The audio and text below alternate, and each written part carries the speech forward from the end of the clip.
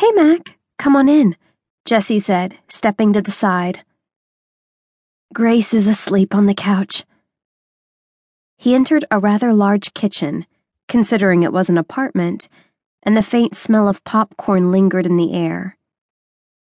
"Sorry it's so late." Mac closed the door behind him.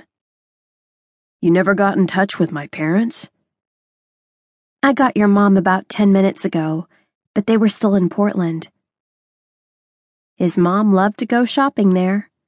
Most of the time, she took his sister with her, but if Aaron was not available and his dad couldn't come up with a good excuse, she'd drag him along. "I owe you big time." Honestly, Mac, it was no big deal. We had fun. After we left the store, we stopped at the playground. Grace met another girl who's starting kindergarten this year. Then we came here and had some pizza.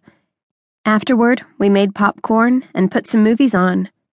Grace fell asleep about halfway through the second one. His stomach gave a little rumble again.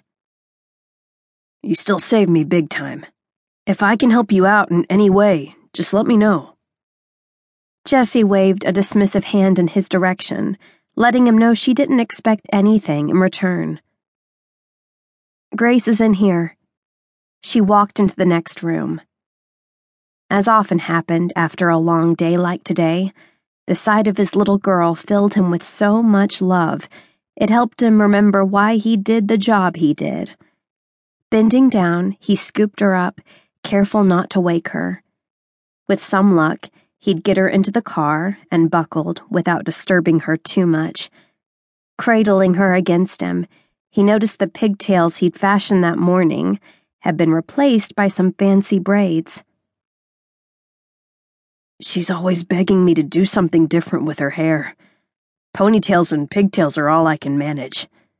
She must have loved when you did this." Jessie shrugged. She wanted her hair to look like Heather's, the little girl she met at the park. Mark carried Grace back to the kitchen door, Jessie following close behind.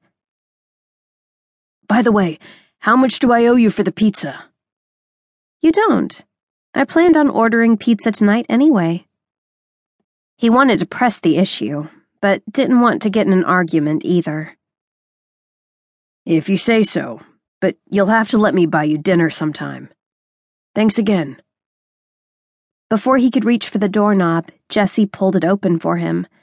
Her arm brushed against his, and his body picked that moment to remind him how long it had been since he'd had sex. "Any time, really. We had fun." Jessie's voice pulled his thoughts away from the discomfort he suddenly felt. "Oh, and before I forget, I picked out the decals she liked the best. I put them aside for you to see. She was worried someone would buy them." "I'll stop in later this week and get them." Mac managed to get Grace into the car without waking her, but the second he stretched the seat belt across her lap, her eyes popped open. "I love you, Daddy," she said, her unfocused eyes a clear sign she wasn't awake. Leaning forward, he kissed her forehead. "I love you too, buddy." No sooner did he say the words than Grace's eyes drifted closed again. He didn't hear another peep as he drove home. She did open her eyes once when he lifted her from the car seat, but otherwise, he got her tucked into bed with no trouble.